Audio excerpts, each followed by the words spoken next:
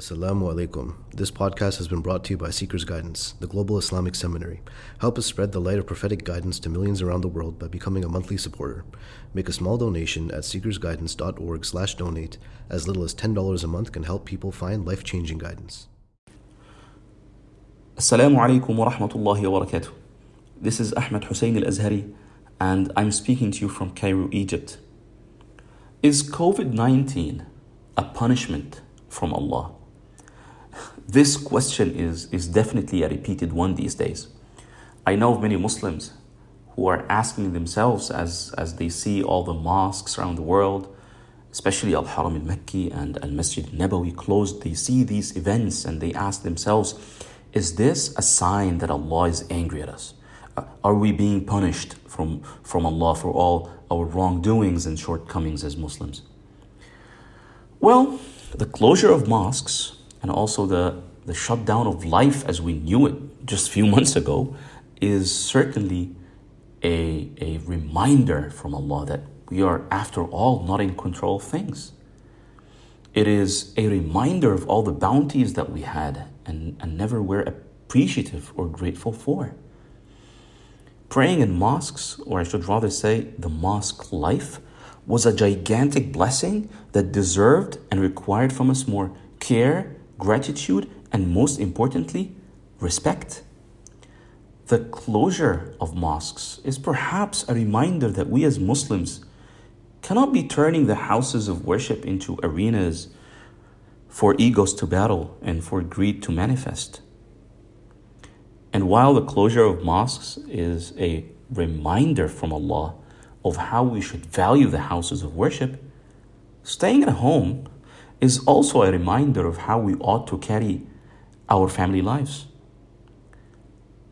It is a reminder that our homes require our absolute attention, that our families deserve that we invest more time in them, and that our children need our direct effort in educating and teaching them about both religion and life.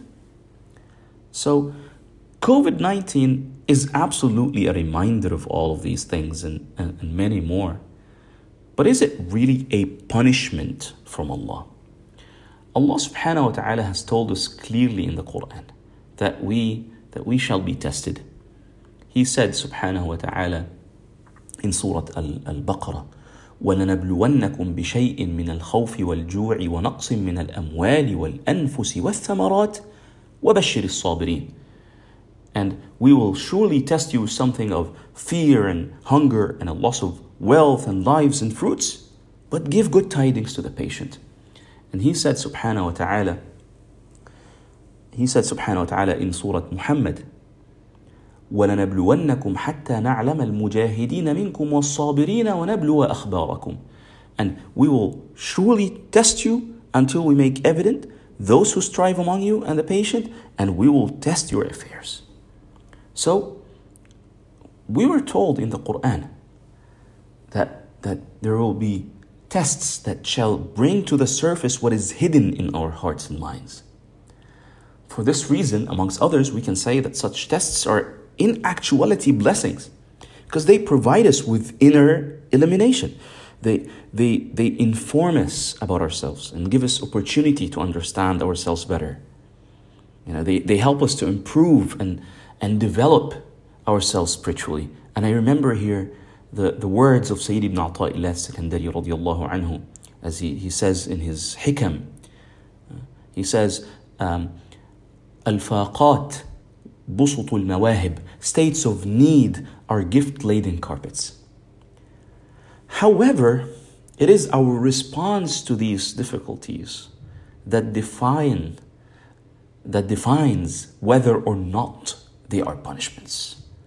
Our response to the difficulties defines whether or not they are punishments. Because, see, if one responds to such states of need, with anger, irritation, and annoyance, that would imply that they are punishments, because obviously that would mean that the person has failed the test. On the other hand, if one responds to such turbulences with patience and resilience, that would suggest that these events were sent as means for expiation of sins and salvation from past misdeeds. Better than this, if one responds to these dire circumstances with acceptance, goodwill, and content, then that would be an indicator that one's spiritual rank has elevated, and it is a sign of one's closeness to Allah subhanahu wa ta'ala. So in these regards, COVID-19 is one event, all right, is one test that means different things and brings different results for different people. And Allah subhanahu wa ta'ala a'lam, Allah knows best.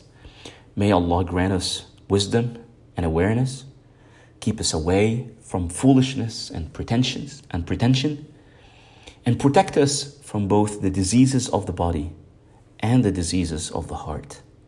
Ameen.